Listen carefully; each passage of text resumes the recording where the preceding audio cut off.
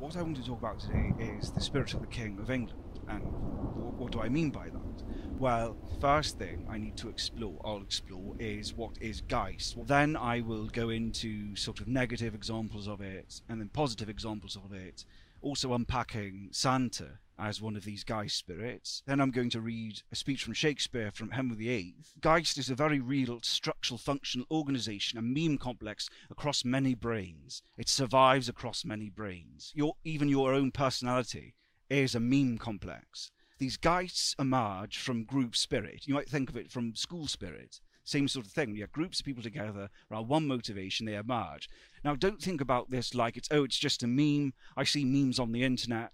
No, the tendrils of these things, especially when they're very complicated, run all through different levels of knowledge that rest in semantic memory, in episodic memory, and out in the real world. They are objectively out because our values affect how we create things. So the value structure of a certain Geist can be in the landscape itself. It's objective, it's real, insofar as they are arrangements of very real pieces of matter in the brain. So neurons in the psyche, just like atoms are a very real arrangement in acid and are corrosive when used, just like viruses are a very real arrangement of atoms. A meme complex is another level of abstraction, another level of complexity up, and those meme complexes are just as real as the other things. And impulsions, they're patterns of behavior, but that's all we are. We are patterns of behavior, our character, and within you are almost autonomous things. And some are very old when you come to your culture spirit. Some are implicit, some are propositional. Think about the woke parasite. That's mostly propositional, but its tendrils go into emotion, all sorts of things. Some are episodic, some are narrative, some are procedural, episodic, narrative, semantic, propositional. Like that's the top most conscious explicit layer. Some are implicit, some are explicit. Most are all of these things together. They exist on multiple levels of abstraction and explicitness at the same time. Ancient people understood this stuff better than we do. And this is how they saw the world. This was the cosmology. These psychological complexes can even have their own identity. People even create them. If you label it and put belief into it, it's like imaginary friend. Those things actually become a set of behaviors. It's not multiple personality syndrome, but they can take over consciousness. If you've really been possessed by it. That's what a possession is. When someone's possessed by the devil, that's a very real meme a meme complex that has possessed them. An autonomous spirit that has possessed them. Now, let's look at Santa, for instance. You grew up as a kid and you thought, oh, I don't believe in Santa anymore, he's not real. Wrong, he is real. It's Christmas. You put on your Santa suit. You speak to your child. This dad's name is Bob, but he's wearing all the Santa suit and saying, oh, Merry Christmas, little boy. Have you been naughty or nice? That is the Santa Geist. The kid, who's he speaking to? He's not speaking to Bob. The kid is speaking to Santa. And the pattern of behavior, which is all we are as characters, the pattern of behavior, the spirit of Santa, which has been mimetically passed, father to son, mother to daughter, from out the ethic, from out the culture, to you, and you wear it though. He's not talking, the kid is not talking to Bob, he's talking to Santa. Think about it, the cadence that you give. That's not what Bob sounds like, and you're not, in that moment, you are not Bob.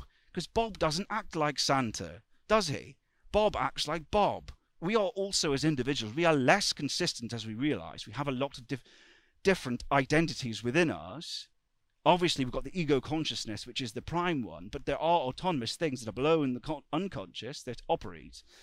And the better you can integrate those spirits, the more successful you are as an individual for the ego consciousness doing what it wishes towards its will. Jung said of the ego consciousness that you are as if a king in a realm in which you can only see this tiny bit of land. You're a king who thinks he's a king of all of it, yet he's just got this small city of London and all of England. And most of the places are unseen to you, and you've never been there before. Psychologically justified, look into the works of Jung. It's a psychological complex, and they do act out autonomously, and you can understand that in your own behavior. Say you want to do something a certain day. You have planned this thing with your ego consciousness. You've written down what you want to do during the day, and then suddenly your food drive or your sex drive acts out autonomously without your control. So you might ask the question, well, that stuff is just in the mind. Well, wrong. Don't think it's subjective. They are real structural functional organizations in the world. They affect the real world. It's the next level of complexity up from biology. It's real. The spirits are real. Value structures out there in objects, because objects are made from our own valuations. All objects are related to human scales. When you make objects and you judge them, that renders them into a sort of reality. So much going on outside of it, and under the surface are dangerous things. We can be possessed. Possession's real. Who do you think you're talking to when you talk to an activist? They are possessed by the propositional spirit of this woke parasite, which is not young, it's actually very old. I would call it the scapegoater parasite, and that means the lie. It blames other things for its own responsibility. It doesn't try to better itself by the imitation of Christ, let's say. It's not the meme of peace, it's a war meme. It feeds off other people. Don't underestimate these things either. These geists are powerful forces. We are like dogs to them. If you think you understand these geists, kill it, get rid of it then. Come up with your own meme to stop people acting that way. No, you can't, right? Because it's much more complicated than you. We label these things from out of the void to understand them in a symbolic sense, so we can see that, the dragon, that's the dragon, right? Doesn't mean you can defeat the dragon with your own limited meme complex that makes you up as an individual. Don't underestimate their ability to touch you. When you think you're so smart in your ego consciousness, you've got Wikipedia, you've got the internet at your disposal, and science. You're not a scientist for one, and to actually run the scientific method is incredibly hard. It taxes you, so you are susceptible to this. And you think, no, I'm not. Of course not. We know so much about the universe. The more we think we know about these things, the more these unconscious effects, the more you deny them, the more that you think they don't exist, the more power they have over you.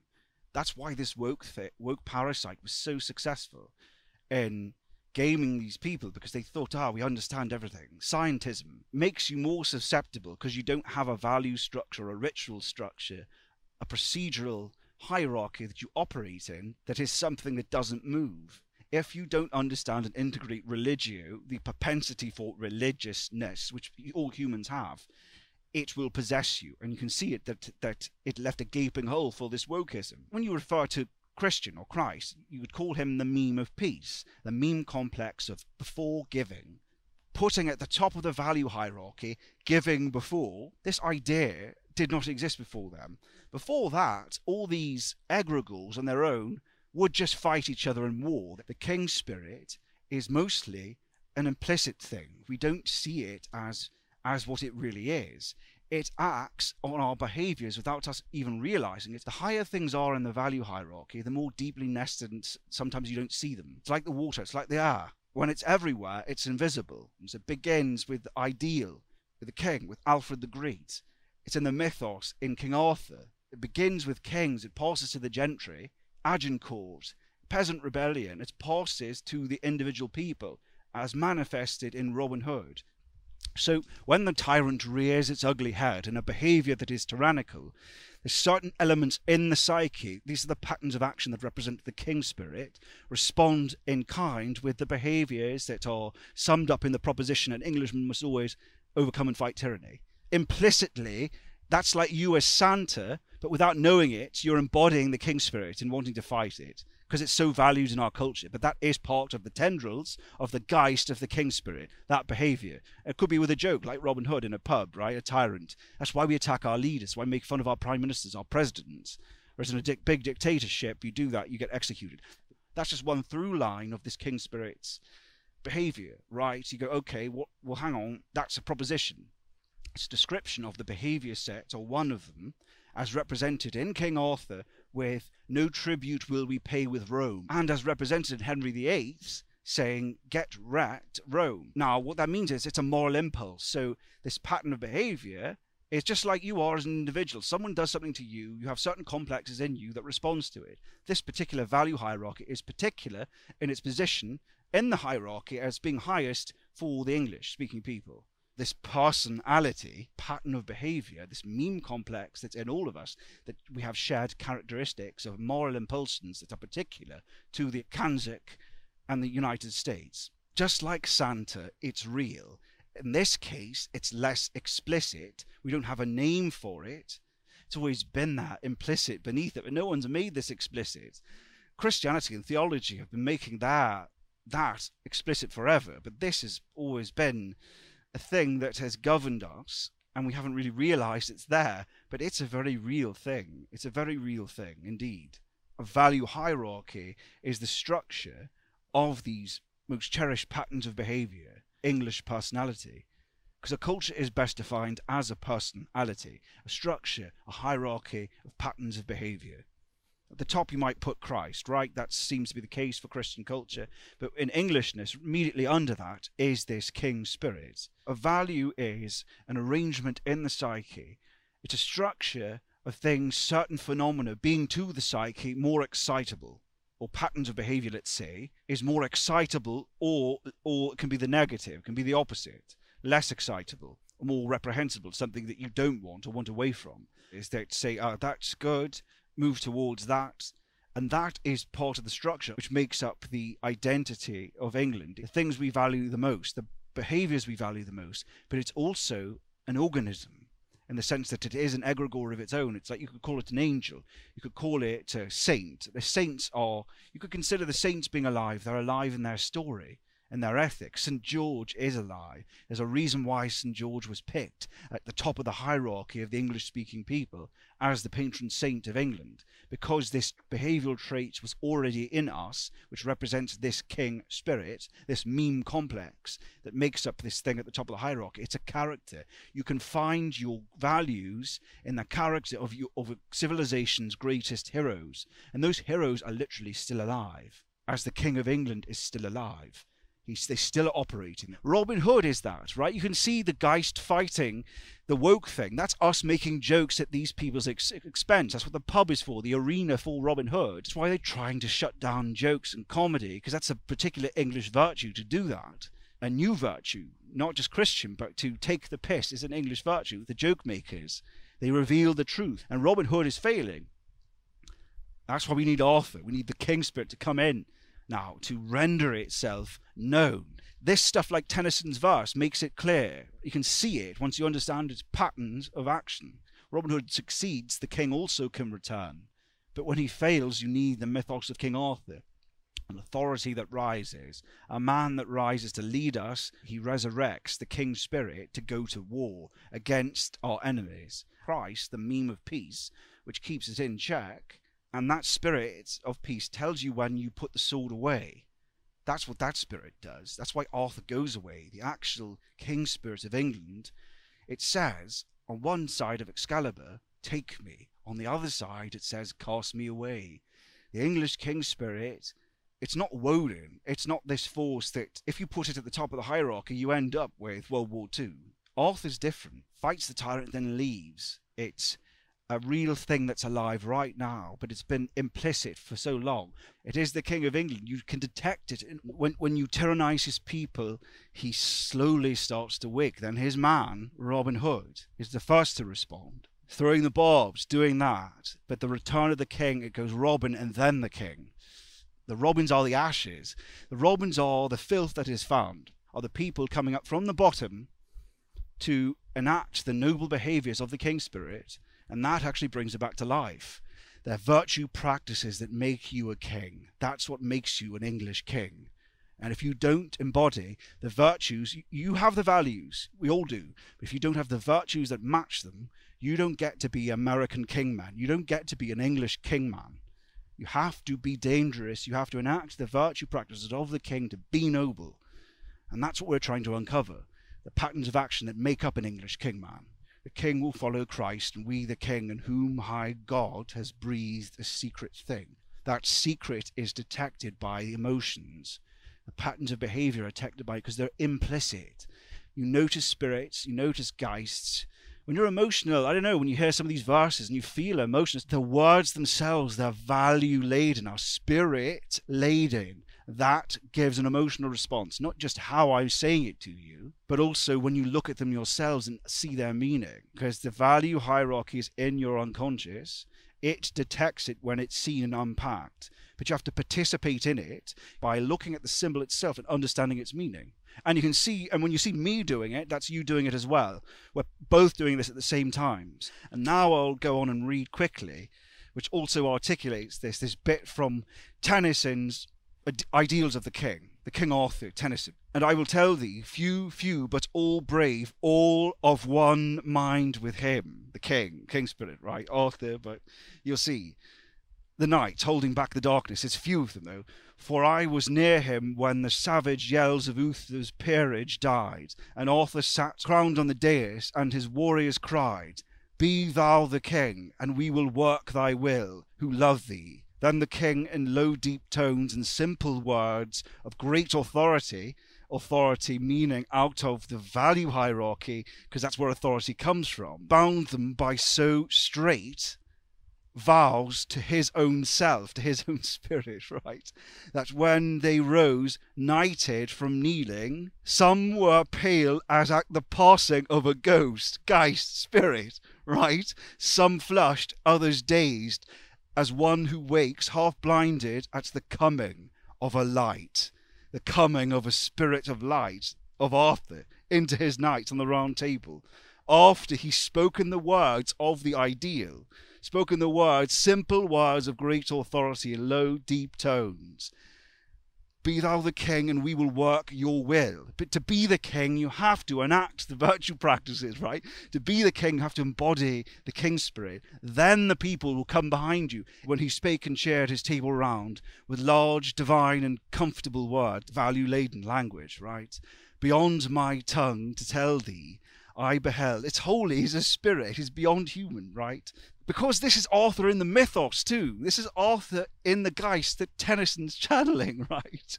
It's a narrative map of what's really there. Poets see it first, the artists see it first. It's no surprise that Tennyson did The Foresters and this as his major works. The two greatest heroes, Robin Hood, King Arthur. Anyway, I'll go on. I beheld from eye to eye, through all their order, flash a momentary likeness of the king. Mimetic, the Geist is inherited, right? They're absorbed into it after hearing simple words of great authority. And his likeness flashes in them. And ere it left their faces through the cross and those around it and the crucified, right? It's under God. It's not a vicious spirit. In Shakespeare, you see, it's manifested. And I'll read it now. I might as well read it now. For heaven now bids me, and the words I utter, let none think flattery, for they'll find 'em truth. This royal infant, heaven still move about him, though in his cradle, yet now promises upon this land 1,000,000 blessings. He shall be, but few now living can behold that goodness, a pattern to all princes living with him, and all that shall succeed. Saba was never more covetous of wisdom and fair virtue than this pure soul may be. All princely graces that mould up such a mighty piece as this is, with all the virtues that attend the good, shall still be doubled on him. Truth shall nurse him. Holy and heavenly thoughts still counsel him. He shall be loved and feared. His own shall bless him. His foes shake like a field of beaten corn, and hang their heads in sorrow. Good grows within him. In his days every man shall eat in safety, under his own vine what he plants, and sing the merry songs of peace to all his neighbours. God shall be truly known, and those about him from him shall read the perfect ways of honour, procedure, right, and by those claim their greatness, not by blood. Nor shall this peace sleep with him. Doesn't sleep with one person dying. But when this bird of wonder dies, the phoenix, his ashes new create another heir, as great in admiration as himself. So shall he leave his blessedness, when heaven shall call him from this cloud of darkness, who shall from the sacred ashes of his honour shall star-like rise, as great in fame as he was, and so stand fixed. Peace, plenty, love, truth, terror, that were the servants to this chosen infant, shall be his, and like a vine grow to him, wherever the bright sun of heaven shall shine. His honour and the greatness of his name shall be and make new nations. He shall flourish, and like a mountain cedar reach his branches to all the plains about him. He shall be to the happiness of England. This is the Archbishop saying it, of the English Catholic Church of England. This is Henry VIII has separated from Rome, and this is sort of representing the conscious birth of this king spirit, let's say, this royal infant, which is the new, because it's been placed at the top of the hierarchy, not Rome, it's us under Christ. This royal infant, this Geist, heaven still move about him. Heaven is sort of spirit, it's in the mental mind, of the values move around him. The heavenly bodies move around the king spirit, the royal infant. We move around him. It has evolved and emerged to become the top of the hierarchy. It was there long before this, though. It begins with bloody Alfred the Great fighting the Danes, but it's in the mythos of Arthur, so it's 1,000 years old, really, maybe older. They begin long before they are made conscious. Then artists see it after that. Then it's made explicit, let's say, by philosophers. But few now living can behold that goodness, the patterns to all princes living with him. It's a pattern of action. You're living with him in you. And we are all princes as inheritors of the kingship, because the king spirit has gone all the way down to the yeoman. It was the gentry first, and eventually, of course, this value hierarchy, from us imitating the king, it became a part of our own psyche. And you see that in Robin Hood. All princely graces, graces like from God, it's a proper desire. You're inspirited with grace. You're given grace, the Holy Spirit. The symbol for grace is the bird. It comes from God. All the princely, high in the hierarchy graces that mold such a mighty peace as this peace, king spirit, with all the virtues that attend the good, the procedures, because a virtue is a description of a pattern of behavior, the practices, right, which make up this king spirit, the rituals. Those virtues attend the good in the value hierarchy. Just think of that like a structure in the unconscious that we all have. It's kind of passive, that bit. A certain behavior is demonstrated and it's excitable towards it. There's two sides to it. One is the actual actions and the procedures, the rituals. Now, what that says is if you all the princely graces, the energy that actually gets you to start the thing, that mold up such a mighty peace as this, as a king, shall still be doubled on him. You get even more grace, even more energy, and it will reinforce itself. So if you use and you figure out, like that's what Greenwood's about, right? Figuring out the procedures and virtue practices to embody the good. The more you do it, the more energy and power you have, the more kingly you are in this culture. He shall be loved and feared. His own shall bless him, shall consecrate him, shall make him holy. His foes will shake like a field of beaten corn and hang their heads with sorrow. That's all connected. Only if we bless him, only if we enact the holy rituals, only if we enact the procedures and hallow him with our blood, hallow him with our energy, and realize he's sacred and name him, will our enemies hang their heads with sorrow. If you don't do anything, then he'll just die and will be defeated. If you don't defend the Churchill statues like that guy did, our enemies won't hold their heads in sorrow. You have to actually do the blessing, enact the ritual, turn up to the places. Power, that keeps its power. Our enemies know we value it. They might come after it, but they'll also fear it because they see that we're there. If no one turns up to do it, they'll just go in and stab more. That's how they keep creeping up. So you need to imbue it. You need to keep going back and reinforcing it and re-embodying it and doing the rituals. You need to get back in there and do it. Then they will fear it. Then they hang their heads in sorrow because they know that they're not killing it. Good grows with him. With him. The good in you grows with him in you. As the king spirit grows, right? Because it's all the best behaviours that built Britain, all the best behaviours that made England what it is. It's also safe because this spirit values liberty. It only lashes out like a lion when you attack it. It goes back to sleep. Think about a lion. It's like a stone lion. When the tyrant rises, its eyes suddenly start to glow, and a real lion emerges and slays the tyrant and becomes a stone again. Unlike other war spirits, let's say, a Geist, let's say, like Woden in World War II, I want to talk about the people that had Woden in them, right? That doesn't stop. That just keeps going until it dominates everything. He protects us. He will be our sword. As he grows, the good grows. The good times grow. In his days every man shall eat in safety. Under his own vine what he plants, and sing the merry songs of peace to all his neighbours. The king spirit re-establishes the greenwood. But so look at this. This is written in bloody 1600. shall have sustenance in safety under his own plot of land, the yeoman, right? Own vine. What he plants, private property.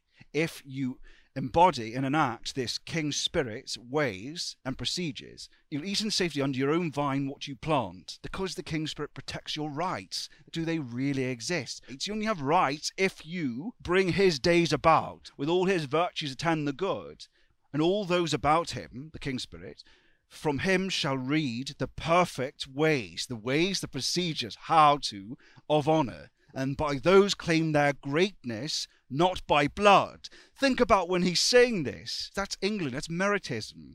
And by those ways claim their greatness, not by blood, not by birth, by having the King Spirit in you, by the way of the Dragon Slayer, as the book I'm working on is called, right? It's part of this project. Towards the good, not just the values, because everyone's got the value hierarchy. Whether they have the matching virtue hierarchy is another question. Nor shall this peace sleep with him. Because it's talking about a mortal as well, and I've changed it to him so you get it. It's like, nor shall this peace sleep with a mortal king, him. But as when the bird of wonder dies, the phoenix, his ashes new create another air. And that's where it becomes clear what is flowing through Shakespeare here, is that it's not just a mortal, because he dies, yet it's saying, no, this thing is a real spirit, and it dies, and the air has it. Right? And we all have it too, because we imitate the king. The princes imitate the king as great an admiration. You admire what is your value hierarchy. It's in us, or you wouldn't admire it. As great an admiration as himself. Meaning the spirit survives when the crown's dead. Meaning the real King Spirit is not blood. Its greatness is the ways of honour. It's a way, it's a personality. The real blessedness, which is the real power, the real holiness, is left to one and all, really, is left by dying, by not being the tyrant, by letting it go. The mortal lets it go because it still exists. It passed on to other people, and it's now in all of us. Who from the sacred ashes of his honour, right, of his love, honour is your reputation, it's your spirit, comes the next one. Shall star-like rise as great in fame as he was. It comes from the honour, and you value the character because it's in your value hierarchy, and that person exists in you, has become more and more powerful over time, beginning with the original kings of England, then imbued into the mythos, into the King Arthur narrative. This impulsion, don't tread on me impulsion, moving into the Robin Hood legends, right, down to the people, filtering down to the yeoman, till we all had it within us, imitating the King of England. You see that with the longbow, right? We all recognized our power and self-sovereignty, but also we value the king as one person, the crown and authority. We still value that. It's not libertarian in that anarchist libertarian way. It's great and famous he was, and so stand fixed, stays there. It lives beyond the mortal. It's still there. Because this King Spirit's now being born now in the culture as the separation from the church represents. And Shakespeare is not completely aware of this. It's flowing through him. He's speaking on the surface about the Queen, but it's obvious, it's implicit in this what's going on, what he's talking about, because he's talking about the Church of England. It's England here. It's the King Spirit that's flowing into this. Peace, plenty, love, truth, terror, that were the servants to this chosen infant, chosen by virtue, chosen from the value hierarchy. Terror. Remember, Christ doesn't operate in terror. The King Spirit does it because Christ can't. We want to protect our kingdom because it exists in the mortal sphere. We don't want it to be too terrible. We want to defend people who wish to worship Christ or whatever. That is what the King Spirit is for, because we need this realm to exist. Or it goes back to a horrible, we'll be the slaves of egregores, and then Christ is gone. The meme of peace is gone. And like a vine grow from him. Right, like you too, if you embody this spirit, these things, peace, plenty, love, truth and terror will be yours. If you embody it and enact the virtue practices that bring it about, the highest ideal, wherever the bright sun of heaven shall shine, the sun of the highest good, his honour and the greatness of his name shall be and make new nations, right? This is pre-America. This is pre-America. His honour, his spirit, and the greatness of his name, of the King Spirit of England, because it's given to the Puritans, it's given to the Virginians, it's given to the Borderlanders, the folkways of America, and they go there and enact it. And think about it, don't go down on the King of England. When the Quakers left, Charles II, there's this great story, and he had the King Spirit in him, obviously, is that the Quakers who were going to Pennsylvania to settle America were sailing past, and the King of England on his ship came out and said, "Oh, you there?" on his royal vessel, as he said, like, "Are you Quakers?" And the Quakers go back to him and say, "Yes, we're Quakers, off to the New World." And he says, "Oh, God bless you. God bless you. Spirit your way to the colonies." Charles II, this king, disobeyed his ruling elite and gave the Quakers their land titles. When you look down on the king, part of the settlement of America, this King Spirit in Charles II recognized they were off to find their destiny. He held back tyranny and granted the Quakers land in the New World. Our children's children shall see this and bless heaven for it, right? All the benefits that we now enjoy because of this spirit, we must bring it back to life. That's the whole point, right? He shall be to the happiness of England. His becoming, because becoming is an acting. Our being is moving, constantly moving. It's like a spark enacting itself. If you enact his value hierarchy, his behaviours, it's to the happiness of the realm and of the English. Australia, Canada, New Zealand, United States. That's what this Shakespeare thing is about. Don't underestimate these things, these geists. Oh, it's just a mind virus. No, it's in reality. It's real. It's a living thing. And like the protesters, Antifa. And really ask yourself this question. Is that when you see that, what are you speaking to? What are you speaking to? You're speaking to the egregore. The egregore is speaking to you through its host. Do not think this trivial or a joke. It's driven the police to turn up at people's houses for thought crime. Oh, you can't say that. Or you go to the gulag. That's what's happening in Britain now. People bloody say something online, the bloody, "You're nicked, mate. You're fucking nicked." And the cops turn up, say, "Oh, your thinking's wrong." How about your thinking's wrong? Bang! We need guns back. We need... Egregores, tendrils are in the power of the state all through it. They own it, baby. They own it. But this is not a reason to despair. The King Spirit is in the very landscape. It's laying nascent. This spirit is patient. It's benevolent. It waits. The power to defeat our enemies is within you. It's within all of us. It's within the works. It's within the cold north wind that tempers us with its ice. It's within the roar of the lion on the symbol of the English royal symbol of the three lions. When you make war against his people, when you tyrannize them, he wakes. He wakes because they are in pain, because they say, "Where are you, Robin Hood? If you care, sound the bugle horn for me. If you care, sound the bugle horn for me to come, and I'll return from Avalon." We need to sound the bugle horn to bring him back. It's asking us to enact the practices for him to return. Then he'll save us from the tyranny of our enemies. If we do it, he will. The return of the king. Think about it. The cycle of the return of the king. From the ashes of fire shall woken, a light from the shadows shall spring. Renewed shall be blade that was broken. The grandest again shall be king. Dare greatly to believe in the potential and power of this King Spirit of England, the Spirit of England, the English-speaking people, to face down and fight this woke parasite, to face down and fight these geists, these dark spirits. I know, it's like saying these spiritual religious type words can sound a bit like, you know, woolly. It's an ancient, but our weapons are just as ancient. Our weapons gave us everything we have. God bless you, God save the king, and dare greatly to believe. I think bloody hell has done it. Servant with the secret fire, wieldeth the flame of honor.